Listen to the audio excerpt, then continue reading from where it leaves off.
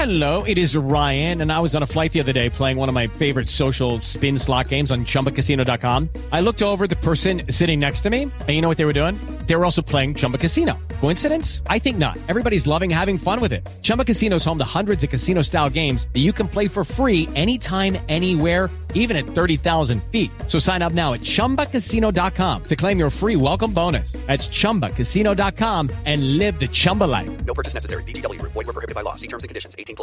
Hey guys, it is Ryan. I'm not sure if you know this about me, but I'm a bit of a fun fanatic when I can. I like to work, but I like fun too. It's a thing. And now the truth is out there. I can tell you about my favorite place to have fun. Chumba Casino. They have hundreds of social casino style games to choose from with new games released each week. You can play for free anytime, anywhere. And each day brings a new chance to collect daily bonuses. So join me in the fun. Sign up now at ChumbaCasino.com. No purchase necessary. VGW. Void where prohibited by law. See terms and conditions. 18+. With Lucky Land Slots, you can get lucky just about anywhere. Dearly beloved, we are gathered here today to... Has anyone seen the bride and groom? Sorry, we're here. We were getting lucky in the limo and we lost track of time. No, Lucky Land Casino, with cash prizes that add up quicker than a guest registry. In that case, I pronounce you lucky. Play for free at LuckyLandSlots.com. Daily bonuses are waiting. No purchase necessary. Void where prohibited by law. 18+. Terms and conditions apply. See website for details.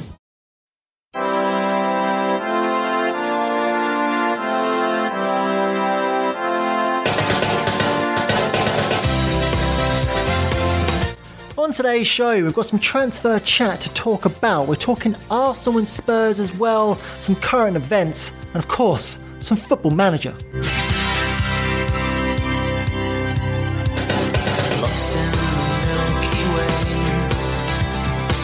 Hello everyone and welcome back to another episode of A Pod of Two Halves. We're back for the second week in a row. Can you smell it? Can you smell it, Woods? I weeks in a row. Feel it. You know what that must mean, though? It means we must have some football on the horizon, right? It means there's something to look forward to in this grim, murky world. Yes, that's the way I view this at the moment. You know that both me and you share the same opinion about bringing football back during this COVID period. We were both dead against this as an idea. And now we're both, I feel, pretty strongly for it just because it gives us something other than COVID-19 stats, which just basically fill you with horror. And obviously the real positive, obviously, Black Lives Matter movement, but also that coupled with just Neanderthals everywhere. Neanderthals. Gammons to the left of me. Gammons to the right of me. It's no good, bro. It's not good. But we are back. Just on a quick one before I get into the intro spiel. I watched a Bundesliga game at the weekend. What did you watch? Bayern Munich were playing, and they had fucking crowd sounds. Yes.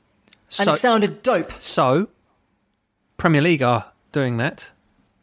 And it's not, right, just to clear this up from last week, because I was completely under the illusion it was going to be over the PA. It's not over the PA? It's not over the PA. They're going to be, through the broadcast, they're going to have a man, I'm assuming, with a button that goes, Chelsea, Chelsea, Chelsea, Chelsea, Chelsea, Chelsea, and then goes, Lampard's Blue Army, Chelsea, Chelsea, Chelsea. I want to know how many buttons he has. Because depends on the club, right? Does he have one for like, ooh? And you know, like... Oh, yes. What if he presses the wrong one? You know what I mean? Like if a goal is scored and it's just whistles from the home fans. What's going on? What if he's a United fan, massive closet United fan, and he gets a Liverpool game and they score and he just boo whistles or just silence? Cricket. Doesn't press anything. There's just a man. But no, we're back with another week. I am, of course, the host as ever, Michael Carden Edwards. It's good to see you again. Oh, I see you. You see me. Hear from you. I see you, bro. And I'm here with Mr. Woods, and you may have realised in the first couple of minutes of this show that we are sans a person. Now, last week, Lee left us all on a bit of a cliffhanger when he said, that essentially he ain't around anymore, bruv. Well, he is going to be back again one day. He's gone to stay with his girlfriend for a couple of weeks because he hasn't seen her for a long time, and I get the house to myself for 2 weeks, which is cool. And in that time, I've already bought a random digital sample sequencer off of Amazon, and it's been a load of fun. Yeah, it's been a fun time so far. I've got another 2 weeks to go. That means we're going to have 2 weeks of no Lee Collard. It's disappointing from a personal perspective because, who else am I going to play Call of Duty with and pry over with it and cry when we lose every week? However, me and Woods have been doing something in the time over the last couple of days. We're going to get into that on the last segment of the show because it's a bit of fun, where we're going to talk you through our football manager, this is just for Lee, dynasties. Yes. But how have you been, Mr. Woods? What's been going on? Yeah, disappointing weather weekend. Very British to talk about the weather. No, I'm not having it. It ain't disappointing. It's great weather. Because it means I don't want to go outside. This is fair. You do have to look at things through a slightly different perspective in a lockdown scenario. When you have beautiful sunshine outside, what it means is depression because I'm stuck inside. You are 100% correct. I should say that, dude, like 95% of the year, I ain't want to go outside anyway. I don't like going outside. Right? That's where bad things happen to me. So for me, lockdown ain't too much different other than the fact that I can't just stroll to the supermarket, as I please. Yeah. I've got to glove up and shit. But yeah, dude, I've found this lockdown pretty simple. Literally, the hardest thing is, and it is, to be honest, makes it miserable. I can't see the missus, obviously. Yeah, absolutely. That's been shit. It's now been, nearly 3 months since I saw her, which is fucking ridiculous. That is crazy, man. So whilst I'm like, Lee, you bastard for leaving me, I'm like, I do understand, you know what I mean, bruv? So, yeah, I mean, that's just horrendous, but at the same time, you kind of have to look at the positives. When am I ever going to get a time to, not go out of the house again forever? Fair. So make the most of this kind of situation, right? Dude, I've gained weight, man. I have gained weight. That's like the first time in your life that you've gained Guess how much I weigh now? I mean, you've always been on the lighter side for your frame. Like, you're what, 6 foot and a bit? I'm 6 foot on the dot. 6 foot on the dot. I reckon you're weighing... I'm gonna go with a generous 11.5 stones. All right, that's more than what I actually weigh. So my usual weight is 10 stone. Yes. Right? About 10 stone and a quarter, 10 stone-ish. If I have a bit of an illness, I'll go down to like 9.5. It's pretty miserable. Dude, 11 stone. Seeing those 11s, man. Mate, I ain't seen 11 stone for years. It's been glorious. Not since I spent a summer drinking Guinness every day. Well, that's going to bulk you up. It's phenomenal. It's phenomenal because I ain't got to go anywhere. So the only other thing, obviously, kind of weird timing, I guess, but with no one in the house, I can watch whatever I want on the TV. Right. I ain't got Lee. I ain't got part of his fishing adventures and shit like that. Right? He's that guy. Of course Lee is that guy. Of course he is, man. Oh, what's that? I know you love this. Formula One, excellent. Oh, it's the fucking Monaco Grand Prix from '97 where something happened. I don't care. Right. So I started watching because in lockdown, have you noticed in lockdown you've gotten slightly different routines. You're getting used to now a different routine than you were before. Right. I can garner it. Yeah. So part of like almost a routine, which I've been doing, is that at about 2:30ish, I try and take my lunch from 2 to 3. Gotcha. Right? So that the afternoon's nice and quick. And the Fresh Prince of Bel-Air is on in that time slot, and I've been enjoying the shit out of it. So the other night I was like, what shall I watch? And I've started watching Fresh Prince of Bel-Air from the fucking start. Now Will Smith gets a rap these days, right? I'm sure you don't like Will Smith, right? Okay, I have to explain this, but the thing is that I find with Will Smith these days is like he's the most try-hard human being in the world. He is just like, look at me, I'm a cool person, I'm a cool dad. Look at me, I'm really cool. And it's just like, you're 50-year-old, man. And it doesn't help that he's given, like, his kids are horrendous. Yeah. I mean, don't get me wrong. As a father, you try and give your kids the advantages that you can. But Will Smith has thrusted his son down our throat since he could basically walk, right? All right, two reasons. A, the film he starred in with him, that was terrible. And B, his kid was dressed as Batman. Yeah. I'm not having it. There's only one Batman, it ain't him. Didn't he dress in a white Batman suit at that? It was a white Batman suit, yeah. But no, what I was going to say, Fresh Prince of Bel-Air, dude, oh my God. I haven't seen like season 1 since I was a kid. It's fucking excellent. I encourage all of the listeners back home, crack out Fresh Prince, man. It's on Netflix. I have laughed my arse off like for the last 2 days straight. It's been great. Well, that's the good times. I don't have a life. How are you? We've got about a minute left of intros. Yeah, no, we'll good. Like this whole lockdown thing has been interesting for me. I'm staying at the in-laws and sharing I don't want to say burden because it's not the right word, but the childcare duties of my daughter. So we can all fit work in amongst it. My God. My workload is an absolute disgrace right now, but I can't complain. Disgrace is in bad or good? So much. You know that situation where sometimes you feel like you've got so much going on that you're just constantly spinning plates and you're trying to keep them all like spinning and don't want any of them to fall. That's kind of how it feels at the moment. I'm juggling just so much at the moment, but I don't want to moan about having a job in the middle of a pandemic when so many people have obviously been in less fortunate situations, but it has been a bit grueling. I'm really looking forward to some live sport. There's only so many documentaries about Lance Armstrong I can watch before I'm like, yeah, I know this bit. Well, you said grueling. Do you know what isn't grueling? Go for it. Chelsea signing a footballer. An actual footballer. To be honest, like, bearing in mind the club had a transfer ban. We did manage to sign obviously Pulisic in January, but we signed obviously Kovacic in the summer as part of kind of the completion of his loan deal. I don't believe it was actually part of the loan agreement, but because he had been registered already, it meant that we could sign him if we could get the deal done with Madrid. People forget we've got Ziyech coming in as well, but Timo Werner is a bit of a coup. He's obviously a 24-year-old, 25 goals in 30 Bundesliga appearances, a player who's very highly regarded, a player that was heavily linked, and indeed heavily linked himself with Liverpool for the last 3-4 months. And Chelsea have ultimately taken advantage of the pandemic, the situation that Liverpool found themselves in, to just go pony up the cash to go get that deal done.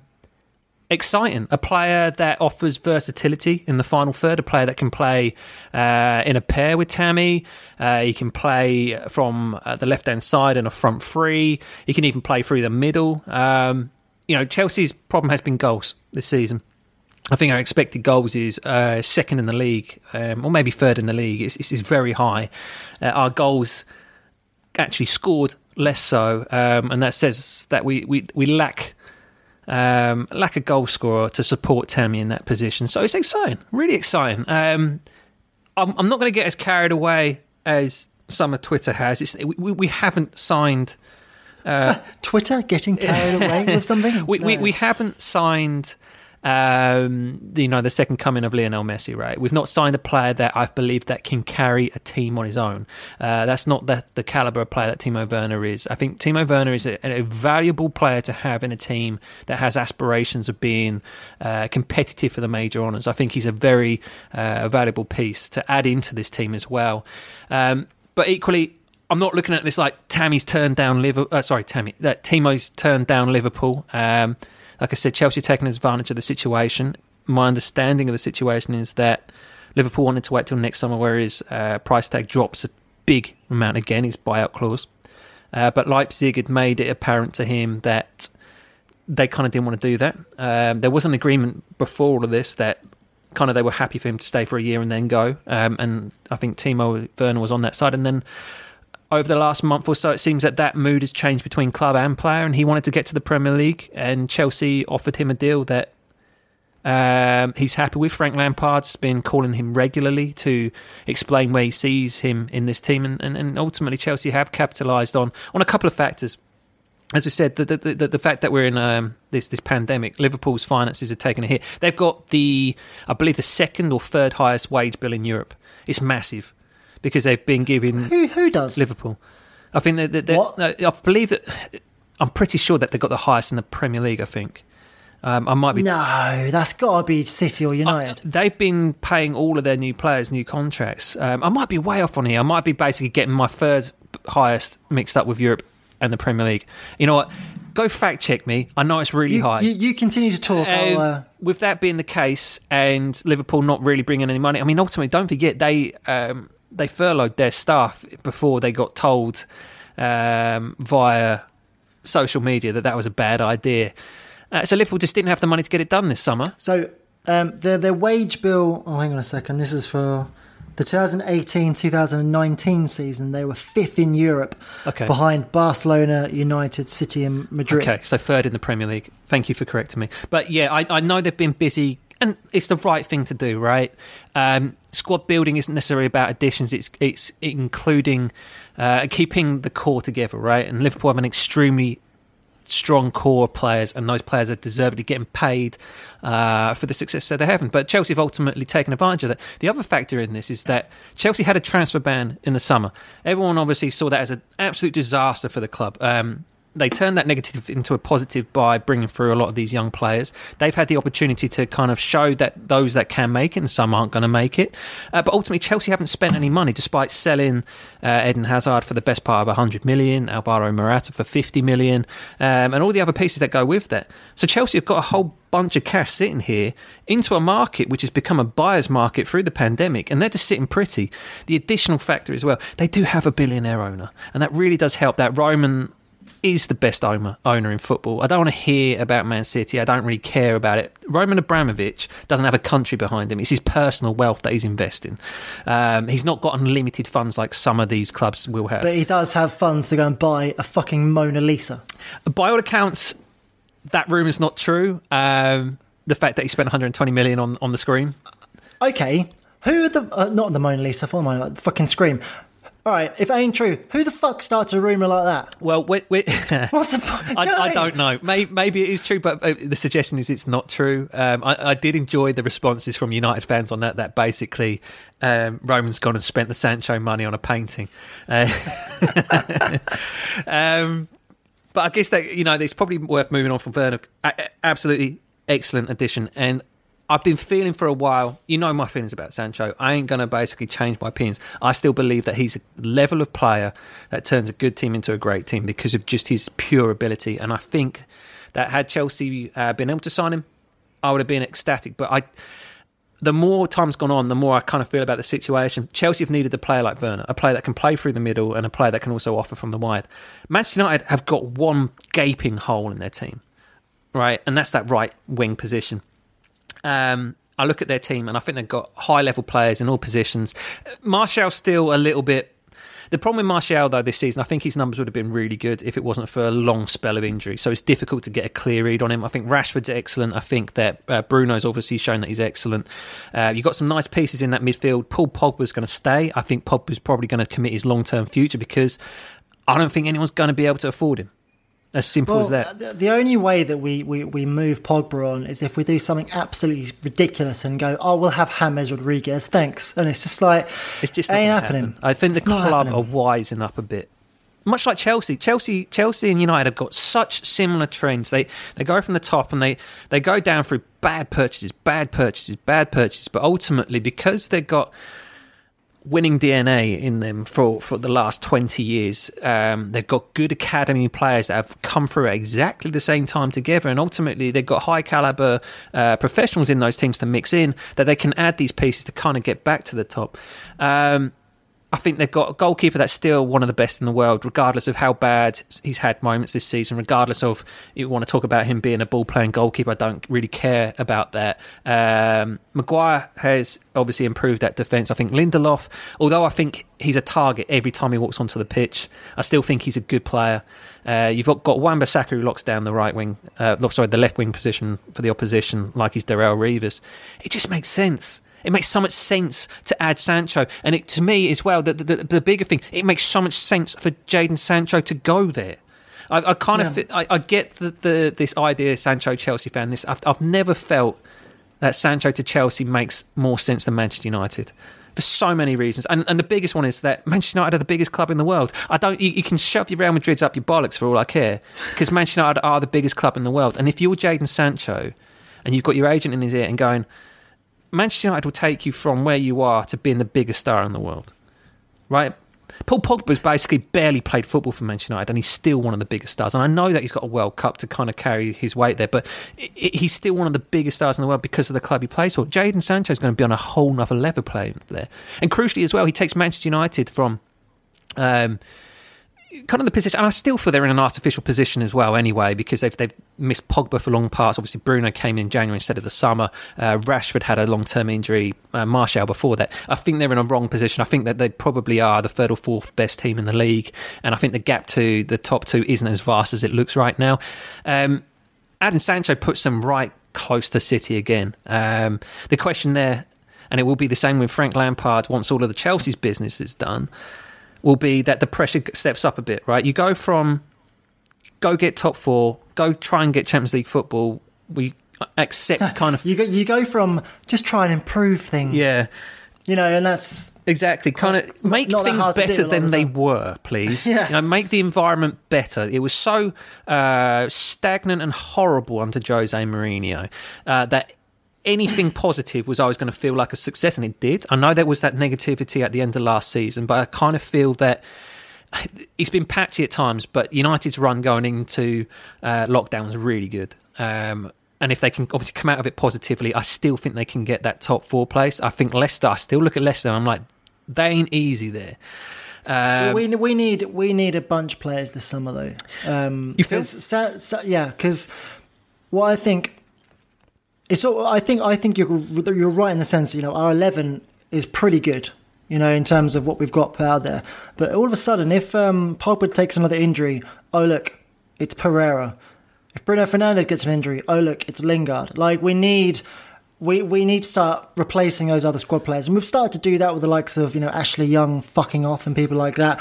But we're very heavily linked with Donny van de Beek. I think his name is Van de Beek. Yeah. And that's the kind of signing we need to. It'll be interesting if that gets done, because obviously that's Van der Sar doing United a bit of a favour. It'd be an excellent squad player. My question with Donny van de Beek is if you're kind of in his position, you're ultimately going to a club and you're not starting, right? Well, that you're competing with Fred. Yeah, I guess there's a way to look at it. And I guess if you're McTominay, then all of a sudden you're a bit like, who the fuck is this guy? This is where it gets difficult, not just for Ollie. It gets difficult for Frank as well, because obviously. But this is I don't know. I don't know about that point though, because in the modern game, there's only a handful of players for every team that's going to start every game regardless. Yes, and for United, you'll be looking at obviously, and it's form dependent at the end of the day. But the ones that you'll always play, pretty much regardless for United, will be De Gea. He will always play. Maguire will always play. Probably Wan-Bissaka will always play, to be honest with you, just because he's very good. And I think our other options are Dalot. I think Pogba pretty much will always play, just because of his influence. And Rashford, I feel, is getting that way. I think so too. If we sign Sancho, he'd be the same as well. Yeah. But that means there are always going to be spots available. It would be like us signing Daniel James and him and saying you'll never play, but he has played a lot. Because injuries, rotation, the amount of competitions teams are in, that's going to play such a big part. So for someone like Van de Beek, if he comes in, you're still. It's a matter of saying, okay, prove why you deserve to play every game, and that's something fair to prove. I mean, it could be. I would rather that than bringing in someone like some mercenary like Di Maria or Falcao, and them just knowing they're going to start because you're paying them loads of money. I think what Solskjaer wants to do, and I think what Lampard wants to do, is get young players that are hungry, that want to work hard for the team. And you look at Chelsea at the moment. You've got your attacking options now. Hudson-Odoi, Pulisic, Willian, Pedro, Ziyech, Werner, not Batshuayi, fucking Abraham, Mount. Yeah, and by all accounts, Kai Havertz is a player that they are extremely keen on. Why? If I'm Kai, and the same thing. No, it's exactly. Kai Havertz should be going somewhere and playing every week. Well, and I think the thing is that where's he? Because he's a number 10, isn't he? He's a 10. So in that position, it's kind of Mount's been playing in there. I don't think Mount's quality is good enough to play in there. I think Frank, even being Mount's biggest fan, understands that his qualities aren't good enough to play in there. I think the players that you'll see kind of shifting out, I feel that Jorginho is a chance that he might go. I think Barkley will probably go. So kind of like you start to thin that out. Don't get me wrong. I imagine if you're Ruben... But those two players shouldn't be considered starters. No, absolutely. Surely, absolutely. Your midfield, your best two midfielders are Kante and Kovacic. That they are, and you'd probably if Ziyech comes in there Havertz in front of them. Don't get me wrong. If you're Ruben Loftus-Cheek and you're coming back from this I forgot all about him. You're probably looking at this going, holy shit. Like, how are you meant to feel about that? Because the thing with Kai Havertz, I like Ruben. I think Ruben's an exceptional footballer, and I think that Ruben could probably play in a position that's a little bit deeper. I don't necessarily feel that his best position's in a 10, basically. I don't feel he's particularly agile enough. I don't think his pass selection's good enough to play in that position. But still, nonetheless, it is going to be a bit of a wake-up call to those players, because those players have been highly applauded this season, rightly so. And all of a sudden, they're going to have Timo Werner coming in, they're going to have Kai Havertz coming in, and they're going to have, if he comes in, and obviously Ziyech as well. And all of a sudden, you're like, holy shit, like I said, what's going on here? I thought this was all about the academy coming through, and now it doesn't look that way. But you're right, and I can understand. My point was more from Donny van der Beek, right? Because I look at Bruno and look at Pogba, and I'm like, exceptional footballers, really high level. And I kind of feel that Donny would be more, from what I've seen of him at Ajax, he's more of an advanced player, so he'd fit into one of those two positions as opposed to a deep set position, which would suit the Fred McTominay. And I think that Fred McTominay has two players that can rotate in there, even if it comes to it, pair up, shove Bruno in the 10 or Pogba further up. Exceptional. I get it though. Pogba's been missing all season. Oh no, for Manchester United, it's a fucking great move. It's not a bad thing having options. For United, it's a great move. Getting Sancho and Van der Beek, and I look at this striker position, but then I also remember that you got Mason Greenwood, and I'm like, I wouldn't want to shove a player in there. It would be helpful to maybe have a more physical option, but I think Igalo, whoa, Igalo, whoa. Dude, did you read the other day? We were so close to getting Rondon. Were you really? Oh my God, we were so close to getting... Yeah, instead of Igalo, yeah. Rondon did an interview where he talked about it. Oh, dude, if we'd have got Rondon, I'd have shit myself. Live on the air, because I fucking love that man. I know you love that man. He was, apparently, it nearly happened. And I will say the same thing that I said about Igalo. It would have been a good signing. These players didn't get to play with good players when they were playing in the Premier League. They're playing with good players now that can find them. You know, I kind of feel that Igalo got a rough ride. I thought when he was in the Premier League at the time at Watford, he was an exceptional player, and I think he went to China far too early, but I can understand it because of the money. Rondon got a rough ride because he played in a Newcastle team that offer nothing creatively. Absolute turd, man. But Jesus. Yeah, I mean, ultimately with Chelsea, we'll see what happens with Havertz. I was a bit surprised to see it, but ultimately, if you're a club that has aspirations of competing for Premier League titles, I ask you this. A front three of, we'll say, Werner, Abraham, and Ziyech, and obviously I'm leaving out two of our younger wingers, but Mason Mount in a 10? How would you feel about that? Probably not as good as you feel about having Kai Havertz in that position, right? No, not at all. And I feel that Mason is going to be a really valuable player for this club for his career, as long as he accepts that his versatility may well be his curse, but it'll also be his blessing because it will mean that he'll always have a place in that squad. Hey man, John O'Shea won a lot of trophies, yeah? Well, when Manchester United were great, they had a lot of those players. You need them. We had Park in the latter years. And the players have to buy into it. You can't have the egos that feel that they're above that position. I think Mason Mount is a talented boy that puts a lot of energy into the game, but I think his overall quality isn't good enough to play for a club like Chelsea who want to win Premier League titles and European Cups. All I will say is that, and it's been not a learning experience for me, because obviously Man United have brought through youngsters my entire life. I didn't think Rashford would be much cop. You remember me talking about it a lot. And to be honest, I wondered if he was one of these players. You've had them come through. Makeda's the one that always sticks in my mind. Januzaj, these players that come in and do something exceptional, kind of the bandwagon gets rolling, and you kind of then they fizzle out. The thing about Rashford, I think he's just got elite mentality. He's got something about him as a person that's pushed him to be more. He could have quite easily been another Makeda, mate. He could have quite easily, but he did. He basically put the work in to prove or not. a Dele Alli. Yeah, basically. Because Dele Alli is exactly that kind of that guy. You know, burst onto the scene, was really good, and now has done nothing for a long time. Yeah, riding on a name at the moment. You know what I mean? Well, let's crack on. Obviously, there's a few with no football. There's a few things that we can talk about. And obviously, it's coming. We're all very excited. But the conversation that will never die, that will live long into the future, as long as we are breathing and as long as we are looking at the game of football and being fans of the game of football, we will always be talking about Daniel Levy and his finances, eh? And his fucking wallet and his check booking and his banking habits. What's he been doing, bro? Well, I tell you what, mate. The last thing I would have wanted to do going into a pandemic was having a brand new multi-billion-pound stadium to fill. This pandemic has cost them, I believe, 2 NFL games, a Lady Gaga concert, a whole host of Premier League matches, and God knows what else. So you think about the money they've lost there in terms of revenue. They've had to obviously go and take a £175 million loan. Now, I imagine Jose probably reading the first part, they're going, Tottenham take 175, and he's like, Daniel. Yes. Daniel. For me? But the truth is that it's not for transfers.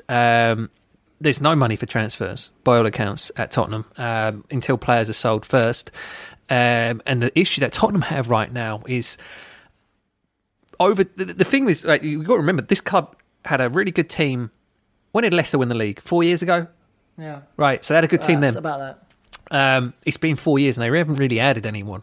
So all those players are now 4 years older. So all those players that had value back then have got fuck all value now. Well, this is the thing. So do you remember when Lee was, a good few weeks ago, he was saying that he watched like a season review of like 2014 or something like that, and he said the thing that stuck out to him was how sprightly the Spurs players looked. Yeah, they did. They all looked on it like you wouldn't believe. And now, yeah, you're right, they're 4 years older. And I have to say, Twitter's a bad place, right? Twitter's a place of just non-stop fucking bullshit. However, my favourite thing on Twitter that I saw in the last week was there was a journalist. I can't remember which one. Oh my God. Yeah. Which one was he? Oh, it's the really good one. That's actually really good at his job. And why can't I think it begins with an R, doesn't it? I can't remember his name. But he was he was giving some transfer news, and a Spurs fan. Anything on Spurs? Well, not really, other than Eric Dyer's, working on a new contract for Eric Dyer.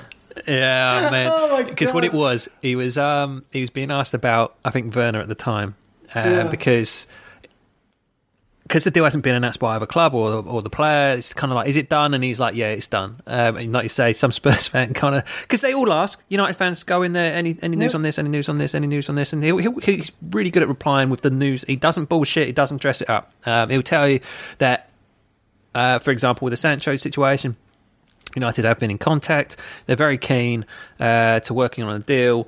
The price might be a problem. But yeah, with the Spurs one, oh my God. And obviously Twitter just went into fucking hysterics about it. The fact that, like, the best, even Spurs fans were like, I don't believe this. That's what we've got to look forward to this summer, is basically Eric Dyer's got a new contract. It's wild. It's wild. They've spent some money. Obviously last summer, much like Arsenal to an extent, spent last summer, they spent this summer's transfer money. Yeah. So they obviously invested in Ndombele and Lo Celso, right? So they've still got these players to kind of come good. If Jose's got the patience with at least one of them, they got Sessegnon, the kid from Fulham. He's not really shown anything yet. He's still very young, but he really struggled at Fulham as well in the Premier League. Well, they don't have a left back anymore because Danny Rose ain't going back. No, absolutely not. Absolutely not. Who else they got left back? Davies? Is he? Davies is still there and Sessegnon there. Obviously, they got Sergio Aurier playing right back, or is it Foyth? But what's really interesting, I saw some just a little bit of footage of Kane, because obviously teams are being back playing at their home stadiums, and he looked slow. The thing about Harry Kane, and going back to the Sancho transfer, the team that it benefits the most, other than Man United, is England. Because he'll get to play with Rashford, and he'll get to basically get an understanding with Rashford every fucking day of the week. And for me, I'm looking at that next tournament. So when are the Euros? Next year. It's next summer now. Year. Yeah. So Kane's going to be another year older, and he's probably going to have another injury, and he's going to be even more slower. I tell you, dude, in 3 years' time, we're going to be talking about, is it Harry Kane we're looking at here, or is it Rooney from the 2010 World Cup? There's a high chance. I think that being a Spurs has ruined that guy's career. It has, because they fucking ran him into the ground. They never bought a player to fill in for him. It's always been Kane's had to play, so that's when he gets injured. He's back quicker than he should be. And the thing is, because Harry Kane is such a professional, he's put his body ahead of his career. He really should move this summer, or whenever the transfer window is. I think it's going to be August to October, is my understanding. But Levy's going to price him out. He's going to price him out. He's not going to get the move. And the thing is that I still even feel to now he'd suit what Manchester United do. Because I generally do. I look at it, I'm like, Rashford the one flank, Sancho the other, Pogba and Bruno feeding ball. He's the kind of player that if United had him, he'd just score goals. You've had those those strikers like Van Nistelrooy, right? I will say that I would take him. Yeah, for the right price. Because he's definitely going to score goals. I don't like Rashford up front. I'm just going to say it out loud. I like Rashford on the left. Yep. And I think if you have Kane up there and you have Martial as the able deputy, can fill in both left and up front, perfect. That is perfect. Absolutely. But Levy ain't doing business, is he? No, Levy's taking £175 million loans, mate. He needs the dollar, son. He needs the dollar, son. I'll tell you what, mate. The reaction will If this was Football Manager, mate, I'll be going in with a £30 million bid. It's like, look, take it or leave it. The player's on his last legs. Kane's looking at his last contract as well. So for him, a move this summer makes a lot of sense. He's 27 this summer. How did you know that? I was just looking up his age. Yeah. You saw me. Because I had to look at it to believe it the other day as well.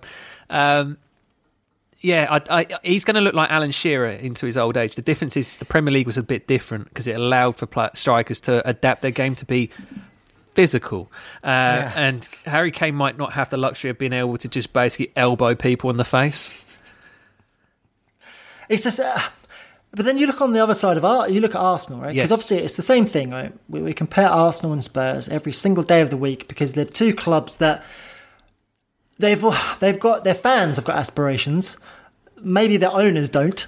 That's and I think that's been evident for quite some time. But the fans, I as much as we laugh at Arsenal fan TV over the years, I do feel for them. I feel for fans of teams that are run horribly. I feel for Newcastle fans, and as soon as they get their blood money in, I'm gonna fucking hate Newcastle fans because, do you know what I mean? Because it's just how it works. And I do sit there and you look at the shoddiness of Arsenal as a club, as an entity over the last 10 years. A couple of FA Cups, fine, but they've been poorly run for a long time, and they're looking at it now. Their best player is Aubameyang. Yeah. Their owner is a man whose eyes ain't in the UK. They ain't in London. Aubameyang's worth money. And he's going to be worth less money next summer and the summer after that. My understanding, I mean, he's out of contract, 1 year left. He's out of contract, isn't he? So they've got to cash in. They either pay him, and this was the thing with Chelsea, right? It was either Werner or Aubameyang. That was the understanding. That was the choice. Yeah, that was exactly it, yeah. So where is he going to go now? The chat's been Barcelona for a while.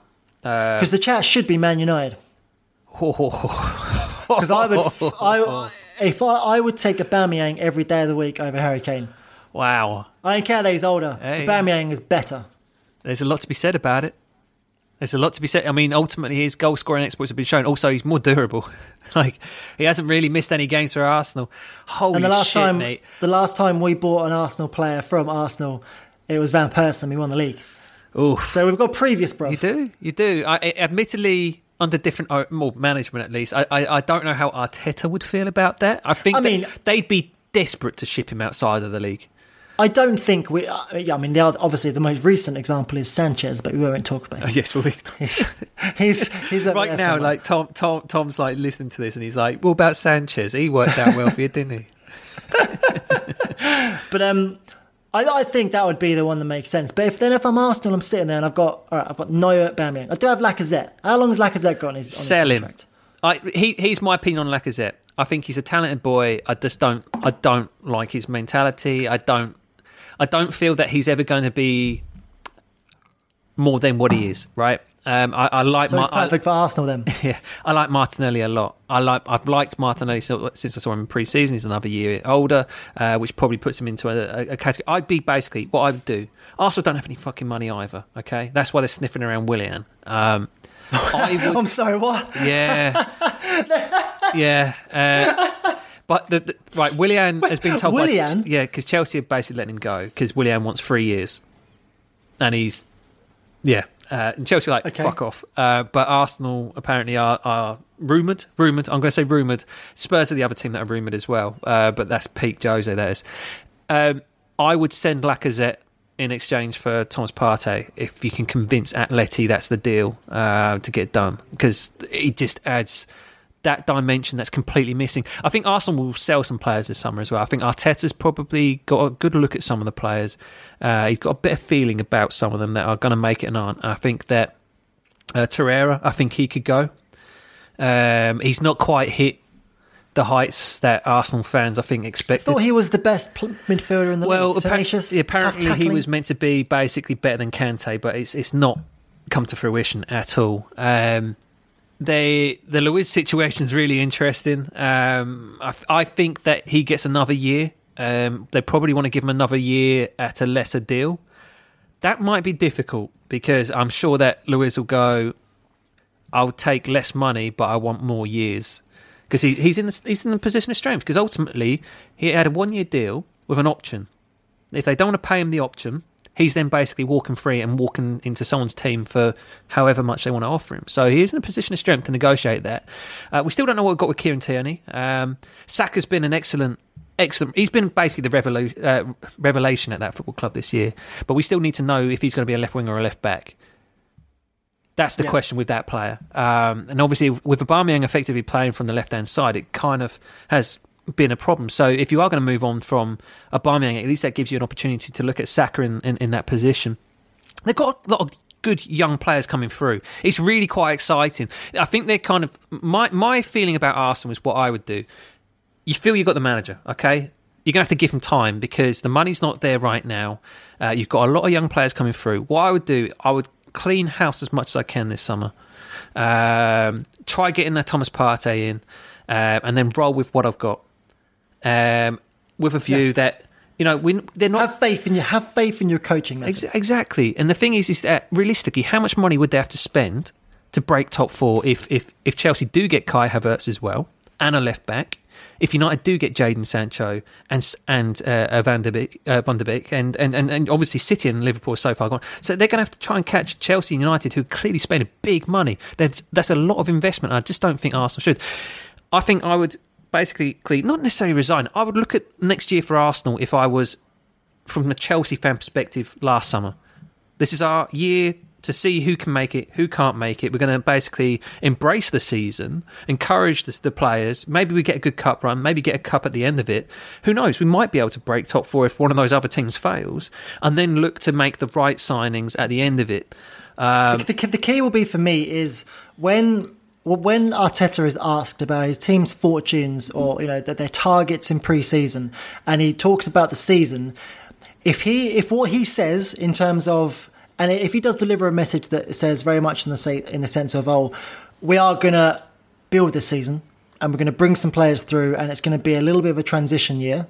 He needs to be careful of his words, obviously. If the fans buy into that, no issue. Yep. That is the crucial part of it. If he can get the fans on side with the project, and if that means that they will need to be convinced by the football that's on the pitch, regardless of the players. I said this thousands of times about United over the years. I just want to see progress on a pitch. Results, I was spoilt for a large part of my life with results going my way. Right? I'm big enough and ugly enough and old enough to understand that ain't going to happen forever, you know what I mean? But I do want to see signs of progress. And I think if the Arsenal fans can see that, even if results don't maybe go their way, but if they obviously and clearly start eradicating mistakes that they make, and they have a defined style of play which is pleasing to the eye, of course, and feels like they're progressing and they're playing football that's current, and not just trying to walk it in constantly or whatever the classic the classic Arsenal way, yeah. Then I think, and if he can get the fans on side with that, then they will be fine. And I think out of the two London clubs that we talk about, Spurs and Arsenal, they're in a better position. Absolutely. Than Spurs. I'm a lot more excited about that Arsenal team. Way. A lot more excited. I just think of the players that they have got, because I really do like Martinelli. I think Saka, as we've already touched on, has been a revelation. And they got Joe Willock. I think there's a player there that's should be getting more game time. We should see over the next couple of months, once football's back. I think we might see more of Joe Willock. And then there's Reece Nelson, who, by all accounts, is the most talented of the lot.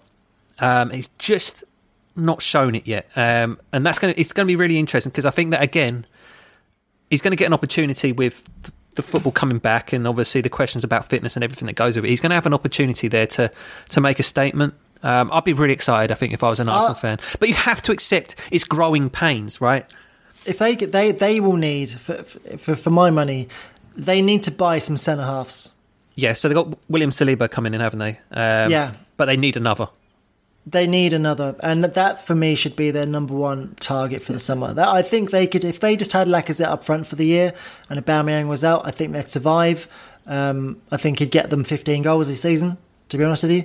But as you said, it would require other players stepping up, and hopefully this would, they're hoping this would be their time to shine. But so you wanted to talk about another subject before we get into the more fun one. You got a stat for us, haven't you, Woods? Yeah. So obviously we're in the midst of a movement, a really positive movement,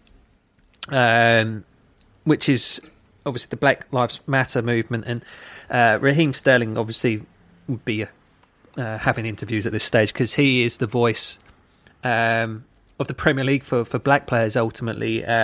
Whether he elected to or not, he's effectively become the unofficial voice of, because of his stance towards racism and everything that goes with it. And he's had an interview where obviously he's touched on the difficulties and the lack of black managers in the top division, and it's right. I believe at the moment, I think Chris Hughton went last year now, right? It wasn't even this season. So I think we've got one in Espirito Santos, right? I believe that's right. I don't think I'm missing anyone, which gives you 5% of the teams in the Premier League basically have a black manager, versus a third of the players. So it doesn't take a genius to recognise that we're way off here in terms of the percentages. To give you an idea, I think you're probably looking at more towards 6 managers should be to balance those numbers out. And his point is, black managers aren't being given the opportunities that are being afforded to white players, such as, and he used Lampard and Gerrard as examples. Now, I'm not going to get too hung up on the players, because I kind of feel it detracts from it, because ultimately why Lampard's got the job is he did a good job at Derby, and Chelsea basically needed someone to lift the mood. He's Chelsea's greatest ever player. It makes sense. Gerrard at Rangers, that was a really weird one, because that felt like it came out of nowhere, but I'd also wouldn't suggest that the SPL is a Premier League level competition, so I wouldn't necessarily say that. But regardless, and he's got a point, that are black players who go into retirement getting the opportunities to go and become managers, and the evidence is there. They're clearly not becoming top level managers. Sol Campbell was a player that he used as an example, a player that wanted to become a manager, and a player that's ultimately struggled to get his breaks. The thing with Sol, obviously, he's had his difficulties as a personality. He's quite a difficult person to deal with. I think managing in the lower leagues hasn't done him any favours, because he's quite I'll say confident. He's a confident individual, and he ain't afraid to tell you like how talented he was at football, which has always been actually an issue for top level footballers coming into management. The difficulties that Roy Keane and Glenn Hoddle in particular suffered with was the not being able to understand why footballers aren't as talented as they were, and that's something that he probably needs to leave at the door, or at least find a way of using that as a positive to encourage and develop players. But why Sol Campbell hasn't been given the opportunities, because ultimately his performances in the lower divisions probably hasn't drawn attention to. Thierry Henry is the other one. Now, obviously, Mikel Arteta's just gone back to the Emirates to manage Arsenal Football Club. But had Thierry Henry's tenure at Monaco gone better, I have no doubts the phone would have been ringing for him.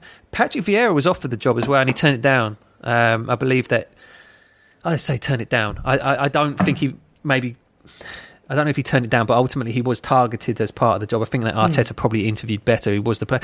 So maybe then you could argue, like, why is Vieira not being given the opportunity and Arteta has?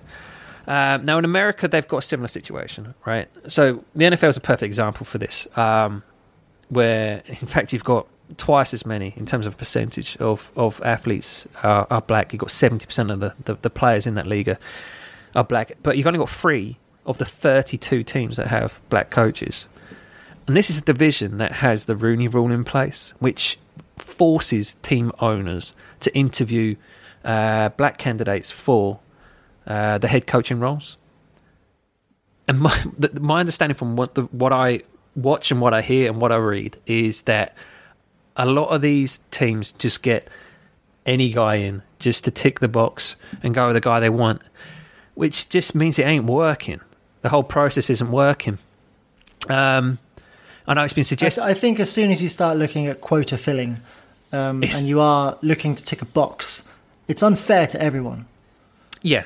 But ultimately it's still obviously not fair for these coaches to be given the opportunities. It's such a difficult thing because the Chelsea situation is an interesting one. I said to you before this, I genuinely believe that Didier Drogba would have been Chelsea's manager ahead of Frank Lampard had Didier Drogba wanted to. My understanding is that Drogba didn't want to go into management. He wanted to do more. He wanted to go into politics and everything that goes with it. The club have been desperate to get him back in.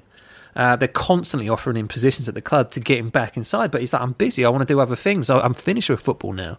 Rio Ferdinand, obviously he had his personal reasons, but also he's got his professional reasons. He's got a whole other thing going on, and he just doesn't want to do management right now. He may well come into it later, but I think that's isn't that what he said? He said that he wanted to do it in a bit. Yeah, I think that's what he said, which is understandable because I feel like coming straight out of football and going straight into being a manager, that's a really difficult thing to do. I feel like you probably do well to kind of have some time away, learn some things, watch some things, travel, learn about yourself. Well, I hope our next manager after Solskjaer is Patrice Evra, because he's becoming a manager himself. Well, there you go, and there's every chance he will because he has got those links, and it does seem those links are now valuable to football clubs. You just look at 3 of the biggest teams in the country have appointed managers who have previous history of playing for that football club and are obviously highly regarded at their clubs. I think I do. One thing I will say just very quickly. Sorry to interrupt. No. Is that one? I think it's a look. There's nothing that I will be able to say or you'll be able to say that will solve everything and appease everyone. Do you know what I mean? So it is speculation at the end of the day as to why certain things are how they are. What did you say the percentage of athletes being black in the NFL are? It's 70%.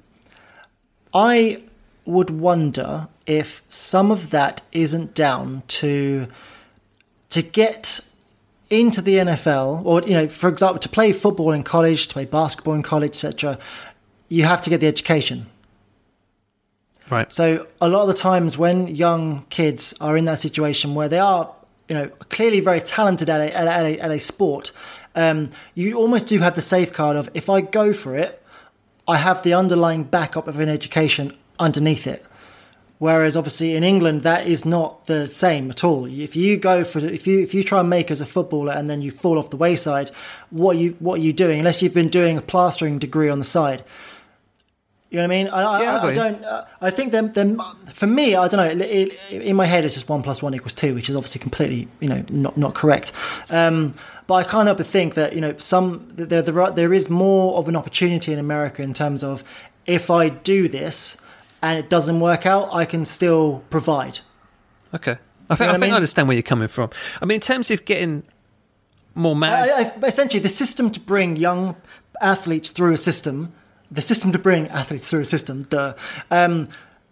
think in America is better. It is, because although I will say the clubs do educate these boys, right? Yeah, of course. It's not like they basically have a farm and they get them to play football and just you know what I mean? No, I know exactly where you're coming from as well, because there is that aspect where they do have to. A lot of these guys do come out with really good, degrees. They obviously have to hit some numbers. Some of them will recognise early that they're basically top prospects. They're going to make it. They're going to get paid, but others will obviously still want to kind of go about getting those qualifications for their future life. The question isn't easily answered, sadly. There's no easy answer. Is the Rooney Rule the way to go about it? The one positive about saying yes to that is it does get managers in the door, right? It gives them an opportunity to sit there and present. And to be honest with you, dude, that's it's a completely different story, kettle of fish, everything. I'm not trying to compare it whatsoever, but I will say, in terms of there is so much value in just being given the opportunity to present. I turn up. In my career, I don't look very smart at all ever, right? And I have to go to corporate places, and I've sat down in large companies around tables, and I've had the entire room looking at someone that I manage because they think they're in charge, or they think they're kind of the person, and then I'm presenting.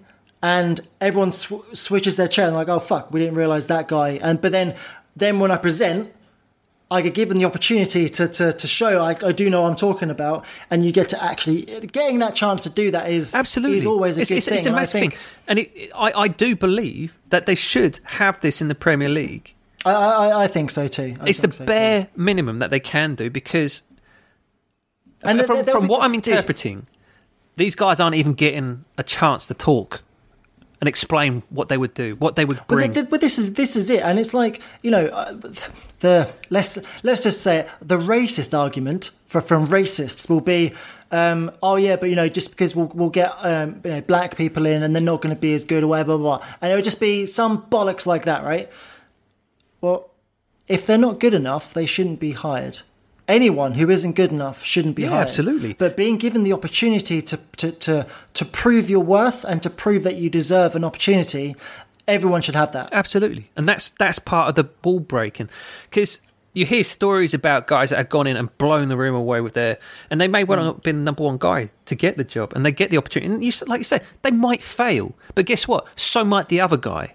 Exactly, and I think you've got to give them the opportunity to be able to fail and also succeed, and that's not coming at the moment. Well, dude, look, you're a father, right? Exactly. Yes, I am. For your daughter, what would you want? You want her to have the opportunity. Yeah. And if she fails, she fails. But as long as she's tried her best, will you ever be disappointed or upset? You know what I mean? Yeah. Of course you won't. No, of course not. I mean, and that's it, right? That kind of there's obviously other aspects. I don't know about the coaches. Obviously, there's so many coaches. I don't know about the coaches in the league. I don't know if there's a discrepancy there that can also be looked at. The big standout one is, and I only read this today, that Uri Rennie is the last black referee to referee in the Premier League, and that's 12 years ago. That's fucking crazy. That's insane. What's going on there? And again, I don't know if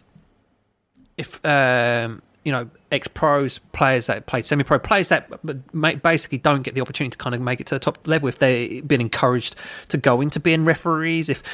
I don't know how to become a ref, basically. I don't know the process, but it does seem insane that it's been 12 years since we've had a black referee in the Premier League.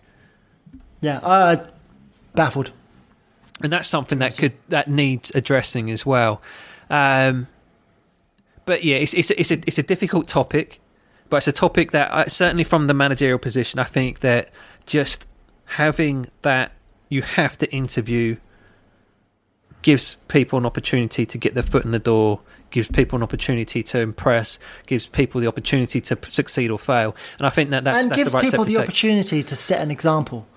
Yeah, I mean, ultimately, You know what I mean? the other thing that is exactly. So, say you're a black ex-player or whatever, and you get the interview and you don't succeed. At least you get feedback as to maybe where you can improve next time. What was it? Was it in terms of my presentation? They go, yeah, it was a little bit that. What else was it? And then kind of that you can kind of at least get some experience from this. I don't know about the owners too much, but I think we've got quite a multiracial ownership in the Premier League, and I think that will help with this process. Yeah, I think one of the big problems in the NFL is they're all rich white dudes. That's a big problem. Yeah. And I know that when Carolina's owner was forced to sell up because he was racist, despite having a black quarterback. Not just any black quarterback, Cam Newton, right? Like, it's ridiculous. That Puff Daddy was kind of jokingly saying, "I'm going to go buy the team." But at the moment, like, there's no black owners in the league, and I don't think there are any. I might be wrong. I don't think there are any black owners. Obviously, we've got quite a few international owners, which does help, but that does play a part. Because when those people are at the top table and these discussions being made with the Premier League, the clubs play a big part in making those decisions and driving those decisions. And something like this should come in. I mean, ultimately, the Rooney Rules existed for a while in the NFL. It should have existed for a while in the Premier League, for a league that sees itself as basically the best global sports league in the world.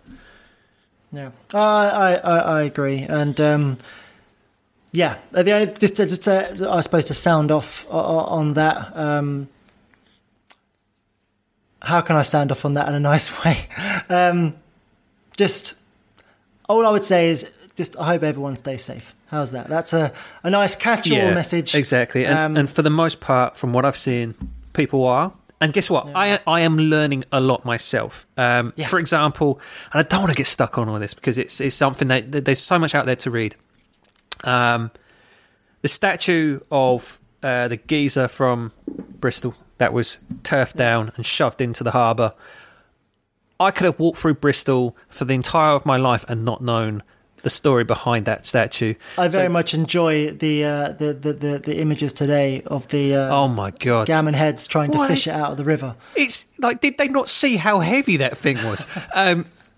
Incredible. But the idea that, and this is the idea that something like, well, it's there because it's a lesson, isn't it? It's a lesson. You know, it reminds us. Does it fuck? I learnt more about that statue being pulled down and shoved into the water than I ever would have done with it standing. You don't learn lessons from statues, bro. No.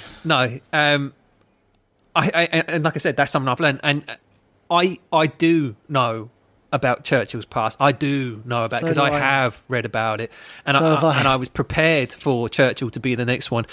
And that's where it's such a difficult situation because people tried to, because by all accounts, and again, I can't remember the name of the statue, which is terrible, but schools, hospitals, all this money that he spent, he gave to. So ultimately, a lot of Bristol is formed on his finances. In fact, the school's even named after him, which will probably have to change.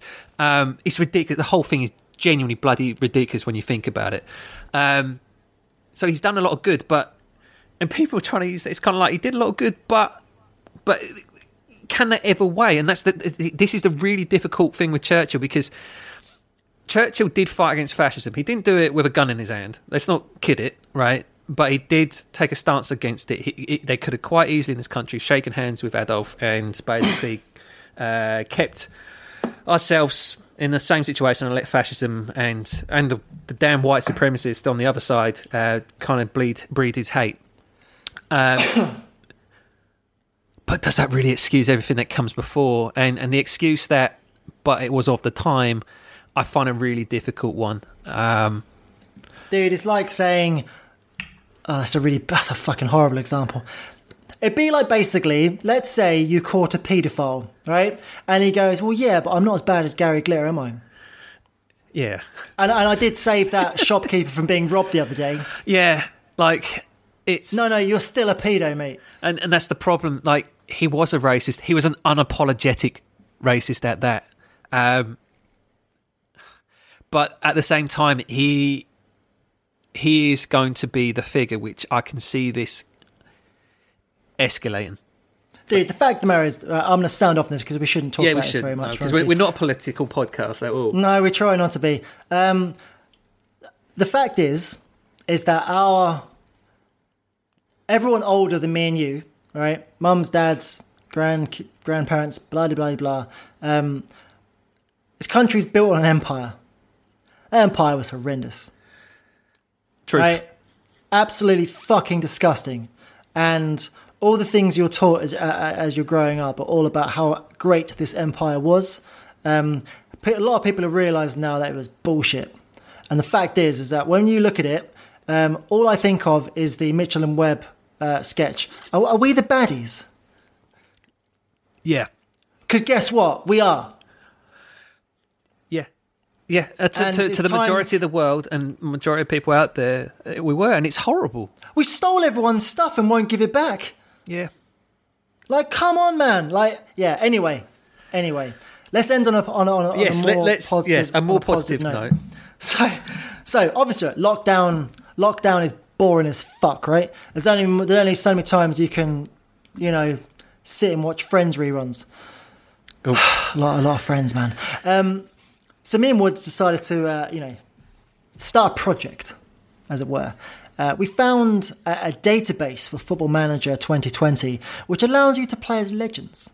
It sprinkles around 400 odd legends. I think it's 500. It's 500 legends into the game, and it kind of does it by age. So people like Bobby Charlton and George Best are like mid-20s on the game. Because of the decade they were born. Because of the decade they were born. Whereas Messi, for example, is, how old is he, 17, He's 18? 17.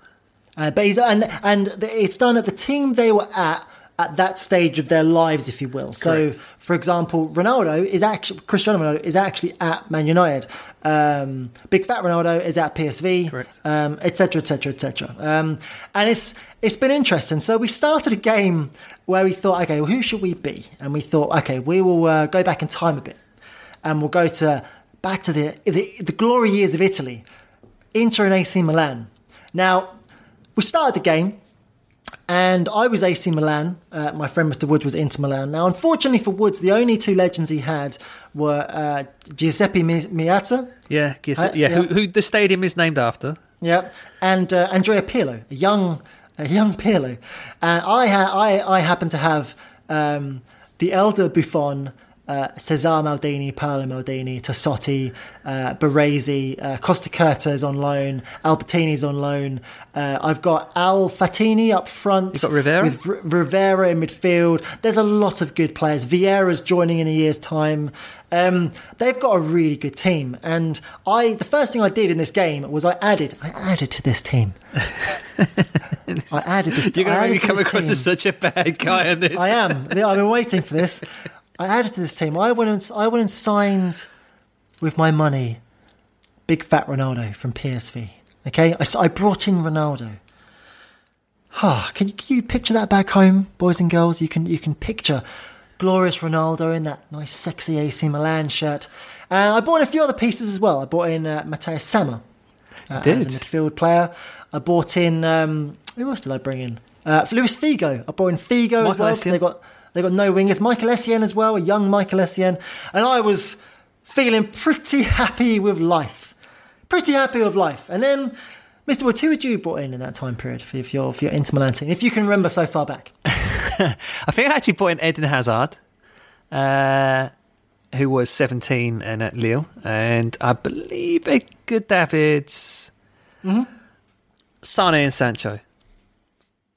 Yeah, and then they're like, 16, yeah, 17? They're children, yes, because the game has basically reset those. So Sancho's at City and Sane's at Schalke. And then what proceeded to happen, boys and girls, that Tom wasn't too happy with this arrangement, you see, because Inter Milan have just not a good team. Well, it's not just that. The expectations were slightly... This is it.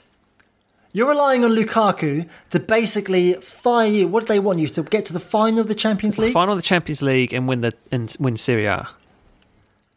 So those were the expectations, yeah. Pretty difficult. So after some deliberation, we started again.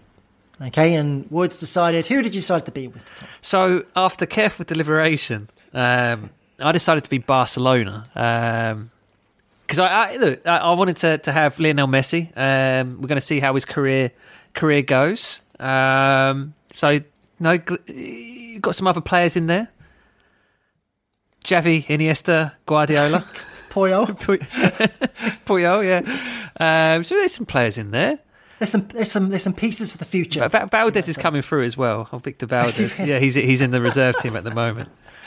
And then there's some older legends, and this is part of the problem we've got, I think, to an extent, Mike, is that like the older legends don't really resonate. No, I don't know who they are. Because some of them are fucking insane. Like when the scouting gets going. Right. I could have easily have been Manchester United on this game because they've got filthy, mate. They have got a ridiculous team. They have the entire class of 92. They've got Cristiano Ronaldo, Charlton, Law, Best, Duncan Edwards. It's just, yeah, it's a who's who. Pogba's in the reserves. Pogba's in the reserves. Like a young Pogba. Yeah, 17-year-old Pogba. Yeah. Fucking ridiculous. But no, I decided to stick with AC Milan. And what should happen in our first couple of days? Mr. Tom, having been the catalyst for change in the beginning, because I feel like he was a little bit jealous of my transfer activity, goes and signs Ronaldo, outprices me for Ronaldo basically straight away. I don't believe that I outpriced. You did. I don't think I did. Maybe you didn't. Anyway, he still went for him, even though 5 minutes earlier on I had him, and he was my player playing for AC Milan, and we had to start a new game, and then all of a sudden I don't have him anymore. Look, I mean, in my defence... There is no defence. I needed a striker. Now, admittedly, I kind of feel that since that moment, I have been facing karma on a constant level. Yes, this is true. Because subsequently, because I was getting that deal done, I had no salary because $500,000 a week is being paid to Rakitic and Sergio Roberto. What the fuck are those deals about? Don't worry. Woods did say to me at the start, "Oh, I can give you a player on loan or something if you want, even Rakitic." Oh, it's friendly offering. You want me to pay his wages, do you? I see. If it's help. But basically, I had Diego Maradona done, mate. I did. I had him done, and then I didn't have the salary to pay him. And then when I basically did, the classic situation is like, that game, I don't want to talk to you anymore. And I was like, fuck's sake. So because of signing R9, I did lose Diego, who ultimately subsequently ended up where? Oh, yeah, well, this is it. So let's just continue the story from after you... I've signed R9. You've signed R9. Who else have you paired him with? So obviously, R9's playing through the middle. Now, is he the best player to fit the system? It's questionable. I did feel that I needed some balance on the left-hand side because Messi's playing from the inside right. So I went and bought Johan Cruyff. Just some... Oh, yeah. Cruyff will do. Cruyff took some convincing. So what happened with Cruyffy? Cruyffy. Oh, Cruyffy. Cruyff. I had to play the media game a little bit. I was like, I really think that Johan, you should come and join us. I had a quick read. I'm assuming you must have had a read through. Now, there are some subtleties that are embedded into the game, right? About clubs that they like. Yes. Thus, me knowing that Johan Cruyff has an affinity towards Barcelona, I thought, this is the play that I'm going to play, which is why I was like, I will definitely be able to get Diego Maradona as well. But obviously went and nabbed Maradona, and I kind of felt, well, there wasn't much I could do after the fact that he didn't want to talk to me anymore because I couldn't offer him more than $2,500 a week because of Ivan Rakitic and his $250,000 a week. Joke. So now I've got this situation, because here's the other problem, I haven't told you this, but Johan came in and then he's like, I'd like some improvements in the squad. I'm like, yes, Johan, whatever you want, baby. Yeah, he's absolutely.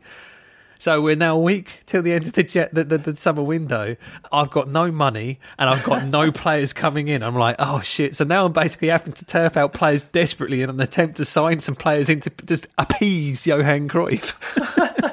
So I will say, all of my negotiations I've done, they've all wanted that. They've all gone, you need to improve the midfielders, mate. I have removed that option because that's stung me in the past far too many times. Just say, I'm not agreeing to that. They don't get hung up about it. We're all good. Damn it. Hindsight. I did not know this. So I've had quite a productive window. Because Mikey has basically taken the approach that we'll win everything this year and then the club won't exist. Essentially, yes, that's the plan. The club will be in liquidation because there won't have any money to spend. See what it is? You get given, I think we both had 80 million to It's start about with. 80 million to start with, yeah. And I have spent 80 million, but I've also spent about 300 million of future transfer funds. So I signed Matthias Sammer because he's a good man to have for any situation. Absolutely, Matthias Sammer. When I missed out on R9, I was like, right, I need a striker. I need a fucking striker. And it's just I ain't got no affinity of these older legends. I don't really know who they are. But I do know who Di Stefano is. So I signed Alfredo Di Stefano. I brought him in, and the fans love me for it. How much money did he cost me? So he cost me... right, I'll go through. Matthias Sammer cost me 47.5 million, rising to 56. Di Stefano cost me 96 million, rising to 115. Then I bought in Edgar Davids. Okay, you stole him from me last game. Yeah, you weren't happy about that last time. And I needed someone a bit of a terror in there because essentially my strikers ain't doing any work. Basically, I need some steel in there. He cost me 37 million, rising to 42.5. It's quite a lot. Then I signed Diego. Yes, you did. Diego. El Diego. Now, how much did you agree a deal for with? I'm really annoyed about this because I had him at 60. Motherfucker. I've had to spend a little bit more than 60. 78, rising to 81. I mean, in the grander scheme of things... it's Maradona, do you know what I mean? It's Diego Maradona, isn't it? Yes. And then, now I've added 2 other players in this time period because what I've realised with AC Milan, they ain't got any wingers. So I thought, let's bring in a winger. So I bought in Eden Hazard this time. You did, yes. I spent 52 million on him, rising to 67. Now, bear in mind, this rising is all based on competition wins, international goals. Every single thing is checked, essentially. Yeah, so to kick it as far down the road as possible. To a time when I am managing AC Milan anymore. And then I also bought in, because I was like, well, I need one more midfielder.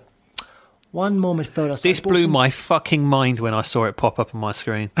Why? Well, why? I bought Graham Souness in.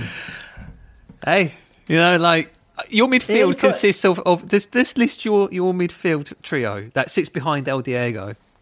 Sammer, Davids and Souness. Legs are getting smashed to pieces in that midfield. And then a defence of Baresi, Maldini, Tassotti.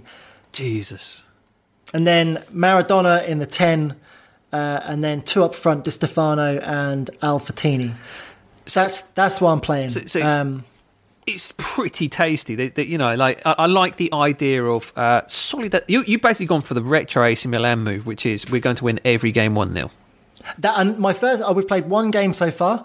Home against Lecce, I won 1-0. Thank you very much. So the plan is working perfectly. My only issue with that game, that glorious victory, I did say to you, Lecce were a formidable outfit. Edgar Davids had about 9 shots from 30 yards. Oh, I love this. And it literally come up on the commentary. He's had quite a few of these today. And I was like, stop shooting. He's got a first. Why are you shooting? Give it to Diego. He's there. So, because in my first game, tricky away trip to Valencia, I believe they still play at the Mestalla, 3-0 victory, Messi with an absolute wonder goal, and Cruyff assisting R9 as well on their debut. So that was a positive result, but I'm not going to lie, mate. I'm not going to lie. I regret the R9 transfer. I love R9, but then my scouts scouted. I mean, we should go through some of these players. Like Pele is obscene on it. Like simply, he's mind-bendingly good. Like he ain't gettable. He ain't gettable at all. This is the key thing we should say as well. A lot of these players ain't interested at all at the start of the game. You're going to have to try play through to be able to get them eventually. But he is obscene. But Frank Puskas then pops up, and he is obscene, mate.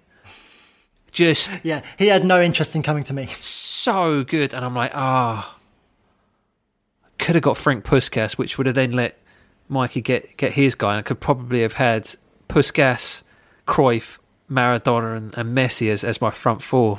So, live and learn. This is how the cards are dealt, my friend. Yes, now, I will say, like, we've got a lot of season to get through. We have.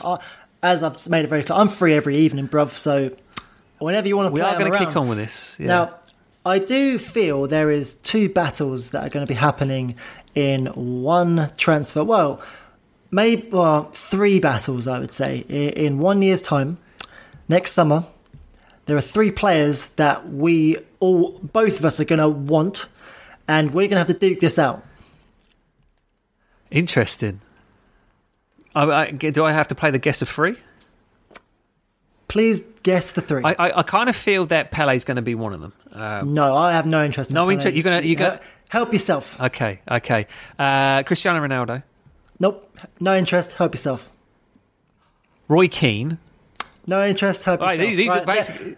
Those are your 3 players. We're good. No, let's hear it. Who is it then? So the 3. Well, actually 4. Maybe 3. So David Beckham is one. David Beckham is one. Because Becks is just Becks. And he ain't fitting in any of our systems. No, he's going to have to play. He's going to have to retrain as a central midfielder, isn't he? Exactly.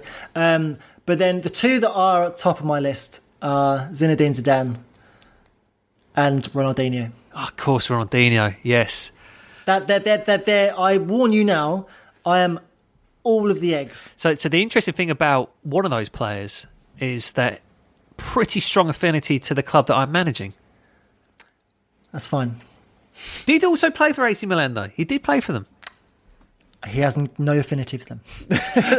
It was a paycheck. To be honest, I probably... Look, I've got midfields already set out, but Roy Keane is absolutely insane on that game. He is very, very good on the game. I've got Paddy Vieira coming in, mate. I don't need Roy Keane. I kind of feel like I want to get Ronaldo because I need a left winger. And I feel that he could probably play from that side because it means that Cruyff can move inside. Maybe. You are aware that every listener we have has tuned out. Yeah, what the fuck are they talking about? Frank Puskas. Right, we're out of here. Right, we've got to do winners and losers, right? We've got to do winners and losers. Right, winners and losers. So I think a clear winner is yourself. You know, surviving this pandemic on your own. Thank you. Fighting on. Clear loser, Lee Collard. He's a loser above the fallen racist statue, a loser above the racist Winston Churchill statue, because I feel that Lee today offered as much as he usually does. Whoa! And this is a test right now. Wow. How does Lee get through? Does Lee get through the Football Manager segment and here to this point where I am literally rinsing him? You're burying him. I'm burying him. The Lee Collard offered his usual kind of not talking into the microphone. Poor timekeeping ability. Yes, so I mean, basically, it's a Lee Collard podcast. He effectively has offered as much as he standardly would. So he's the loser. I'm the winner, right? Is that's what I've gone with here? Yeah. Okay, cool. I'm not going to argue that. All right, my friend. Well, it's been a pleasurable hour and a bit, hasn't it? Just yeah. I hope everyone at home stays safe. Yes. Just do me a favour, don't go outside more than you need to. I'm still not. I've stopped watching the government briefings because I'm just tired of it. But until like it's safe, until someone I trust tells me it's safe to go outside, I ain't going outside. Pubs are opening next Monday. Oh, no, sorry, not great. next Monday, the Monday after. So great. I just done yesterday because I saw the numbers, and the numbers were spectacular in terms of like spectacular as far as basically dreadfulness has been. London had 0 cases in terms of deaths yesterday. That's what they reported. 55. I imagine Hancock was walking out with all the big dick energy that he could muster, only to be slapped across the face with 268 today. Wow, reality comes at you first. I hate Matt Hancock. I fucking loathe that human being.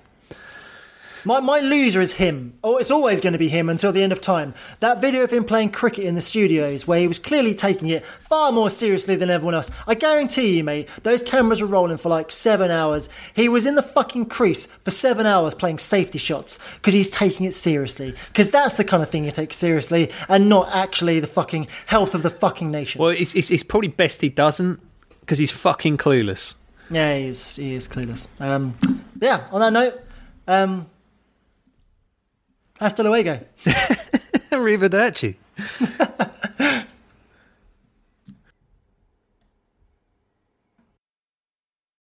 Sports Social Podcast Network. Hello, it is Ryan, and I was on a flight the other day playing one of my favorite social spin slot games on ChumbaCasino.com. I looked over at the person sitting next to me, and you know what they were doing? They were also playing Chumba Casino. Coincidence? I think not. Everybody's loving having fun with it. Chumba Casino is home to hundreds of casino-style games that you can play for free anytime, anywhere, even at 30,000 feet. So sign up now at ChumbaCasino.com to claim your free welcome bonus. That's ChumbaCasino.com and live the Chumba life. No purchase necessary. VGW Group. Void where prohibited by law. See terms and conditions. 18+.